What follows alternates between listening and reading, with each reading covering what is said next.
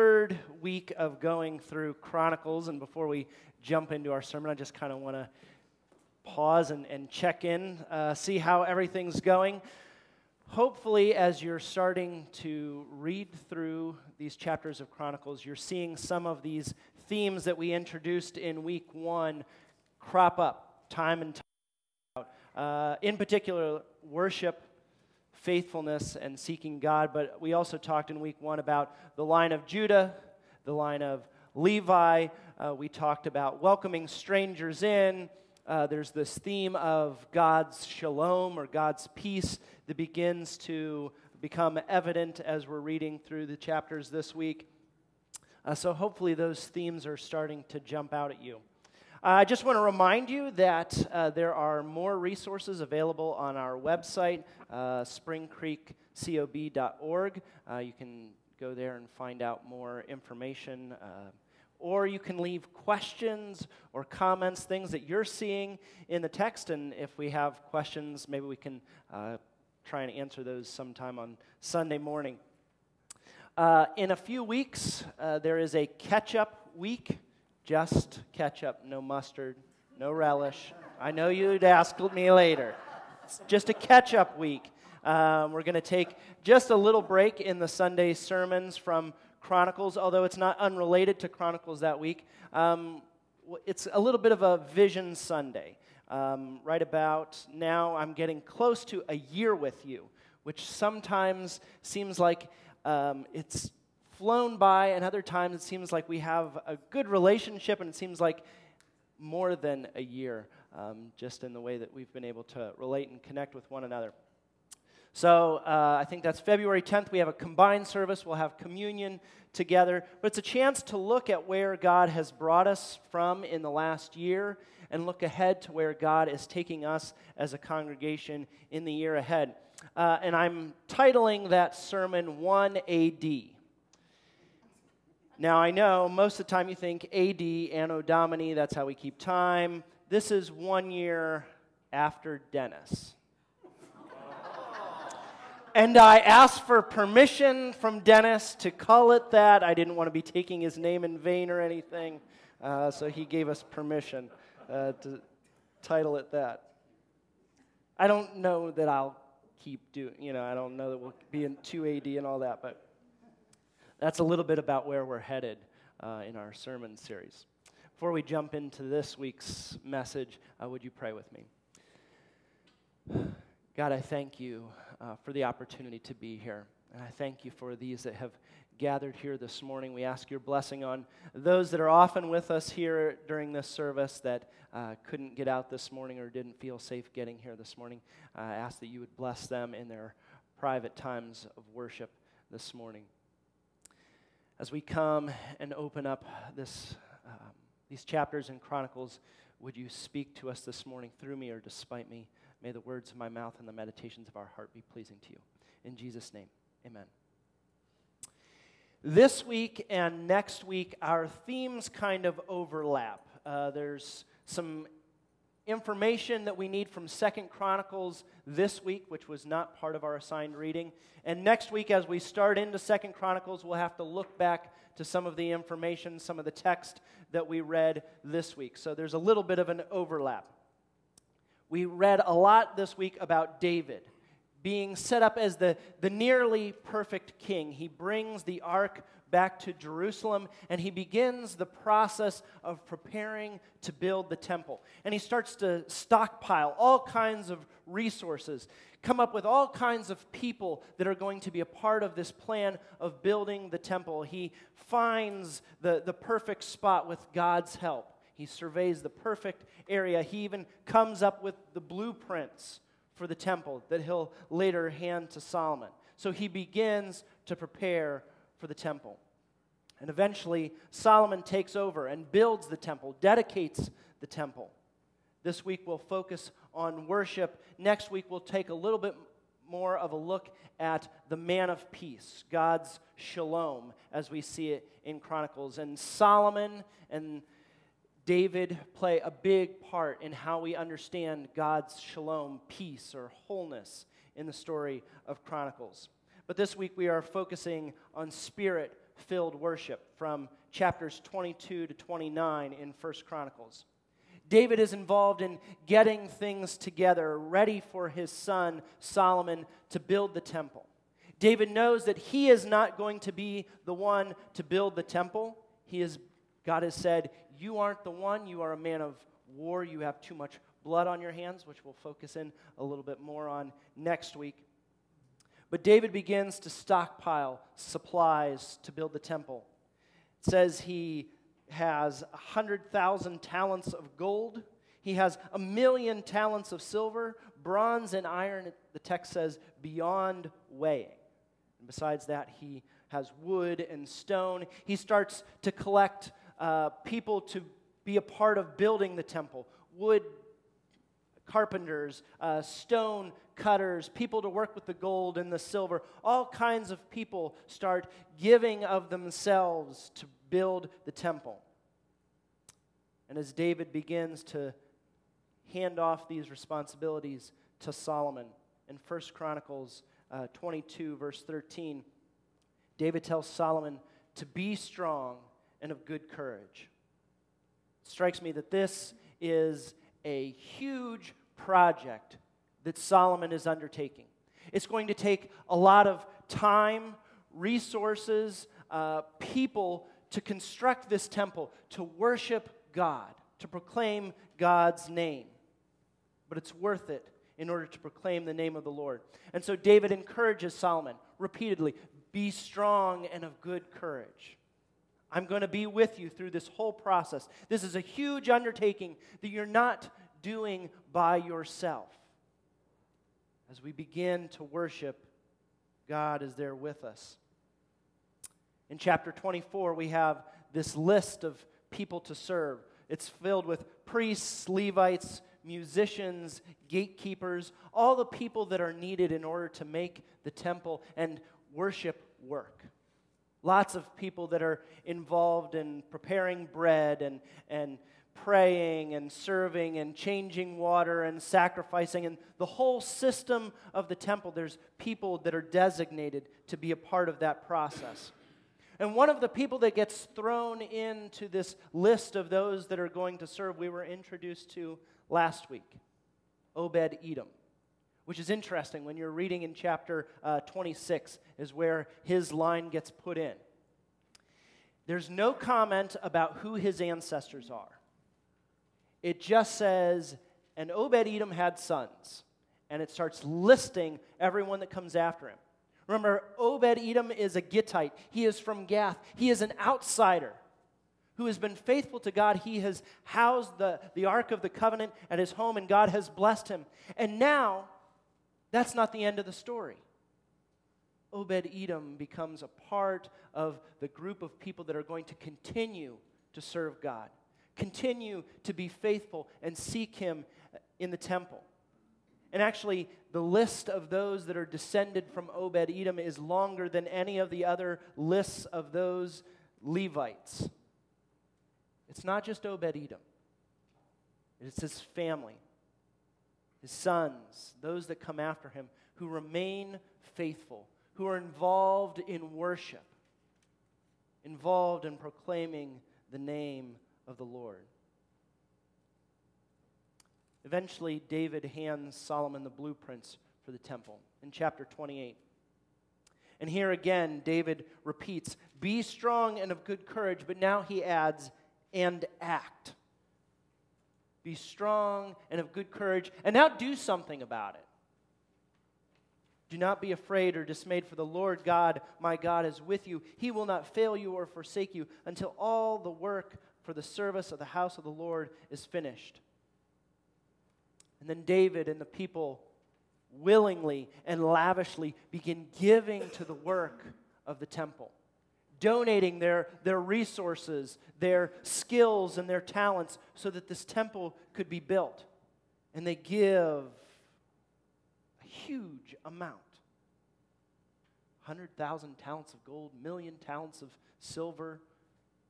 And if that 1,000,000 isn't enough, bronze and iron beyond weighing.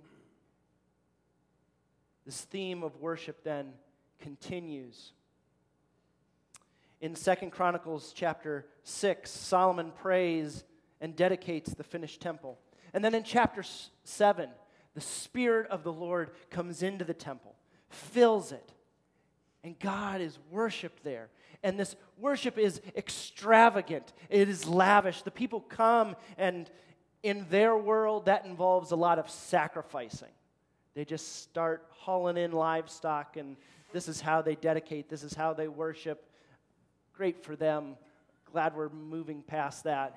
But they worship God. They bring everything they are, all of their resources, all of their abilities, and they lay it before God. And they worship Him. And as this theme of worship continues through Chronicles, the kings throughout the book are evaluated on how they worship, but how they are faithful to God, faithful to Yahweh. Some kings remain faithful. They stay true to worshiping God. Others kind of up their game. They worship God, but they also get rid of idols and shrines to foreign gods. They knock them down, they destroy them, only the name of God. Other kings allow those idols to stick around. They might worship God, but they allow this idolatry to continue in Judah. But then there's also kings that completely abandon Yahweh. They turn their eyes from worshiping the one true God, and they start worshiping the Baals, these foreign idols. They stop seeking God. They stop being faithful to God. But then there's a few kings that we'll study a little bit more in depth who are faithful, who turn back to Yahweh, who restore worship of Yahweh, who even bring back Passover and say, brothers, sisters, come back. Let's celebrate this Passover together.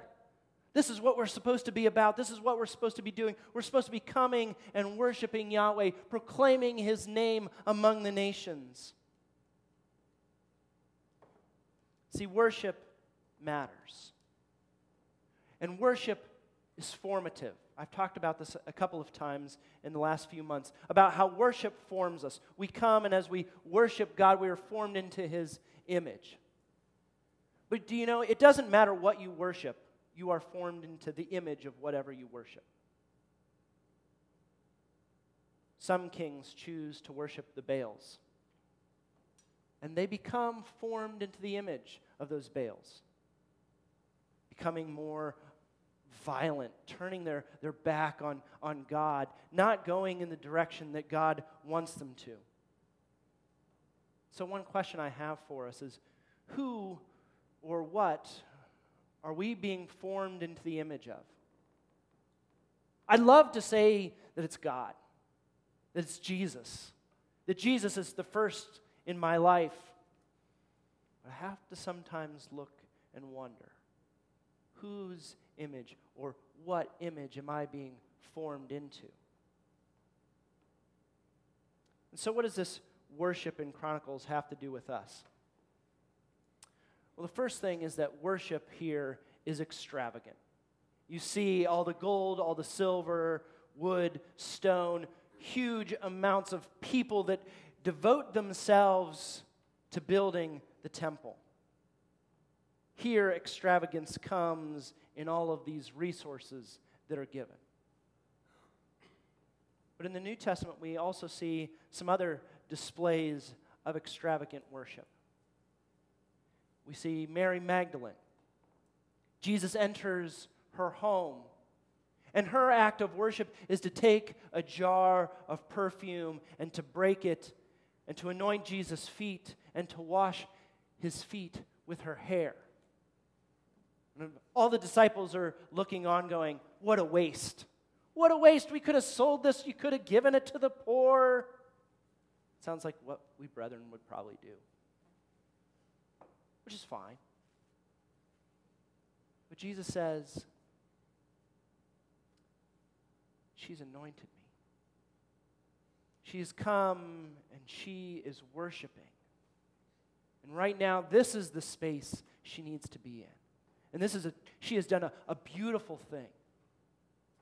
It might not be thousands of talents of gold, huge amounts of silver, but she is worshiping extravagantly. There's another story where Jesus is in the temple, watching everyone bring their offering. And some are bringing huge amounts. They're just opening up their pocketbook, dropping in bills or swiping their credit cards or however they're paying their tithe, and they're very proud of it.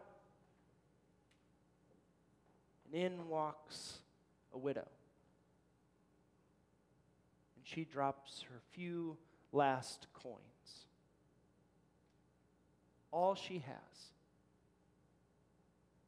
And Jesus says, she's given more than everyone else. Everybody else gave out of their abundance, but she gave all she had. She has worshiped extravagantly. See, it's not the amount that matters. It's where our hearts are at.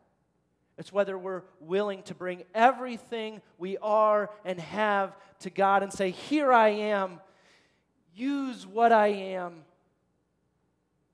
to bring glory to your name. This is what extravagant worship is about. Worship in Chronicles is also about proclaiming the name of the Lord. As others begin to hear about David's plan to build the temple, other kings, other kingdoms are sending in resources. They are sending in people, craftsmen, artisans to help in building the temple. Others are hearing about Yahweh. God is doing something amazing in Judah. You should hear about what David has in store. In 2 Chronicles, the Queen of Sheba has heard about what Solomon's got going on.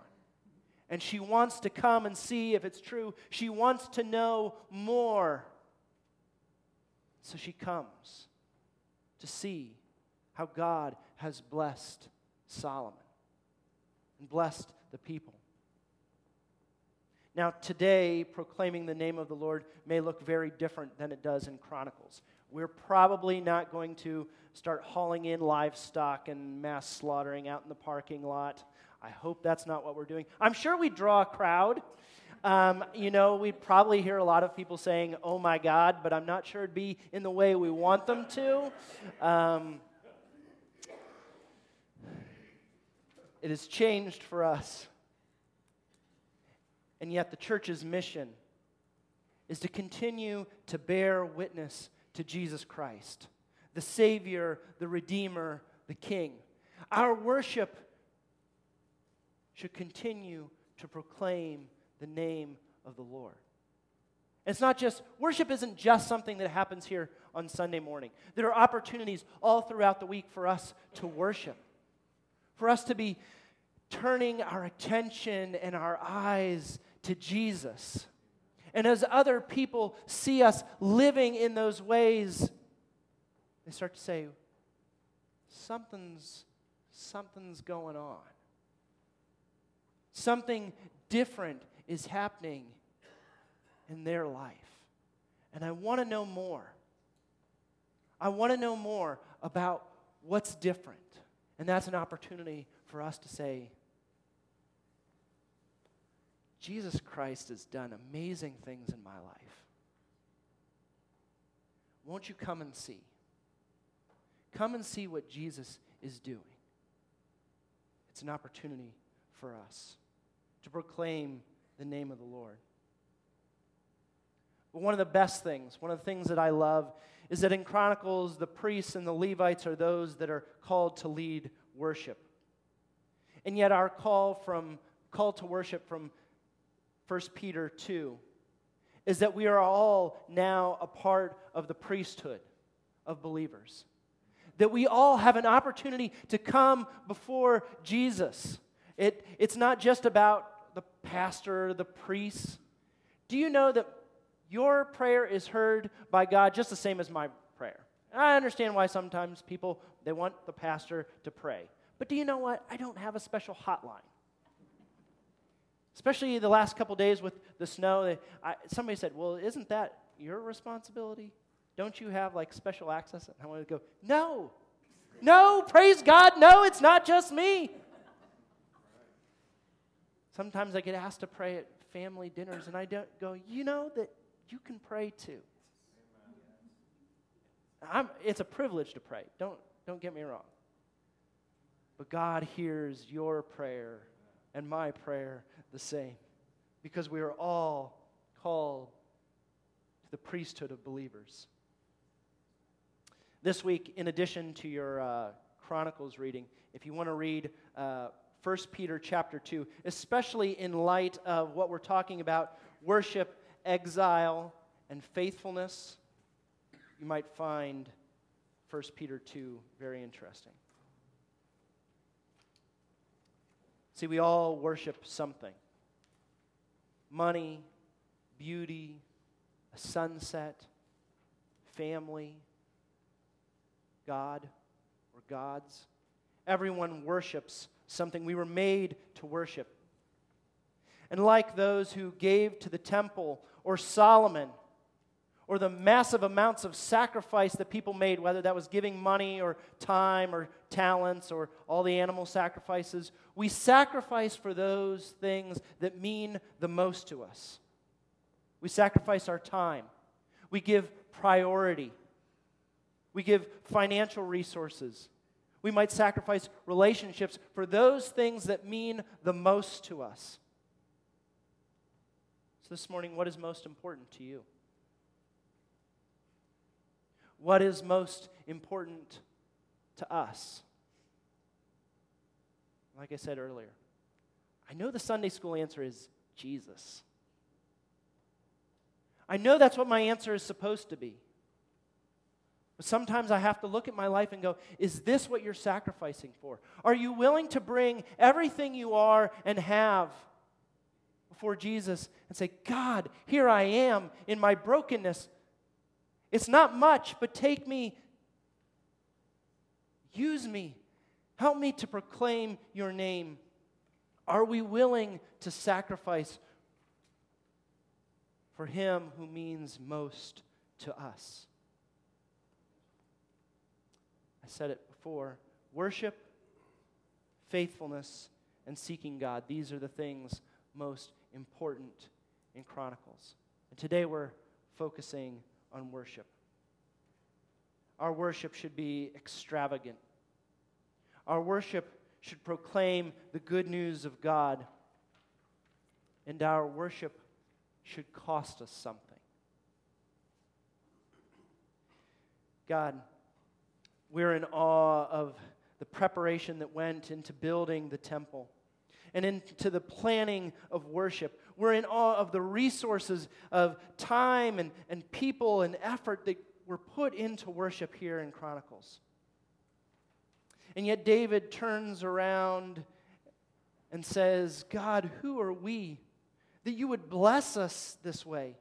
You have provided everything for us, and we just give a portion of that now back to you. God, we want to worship you with everything that we are and have, like those who helped to build the temple. And we want to be strong and courageous. And God, we want to act. As your Spirit filled the temple at the dedication, we want to come before you and dedicate ourselves to you, to be filled with your Spirit. We want your Spirit to move in the midst of our community of faith here at Spring Creek. God, we ask that as we worship, help us to continue to be faithful and to seek you. It's in Jesus' name we ask it. Amen. As we close in worship this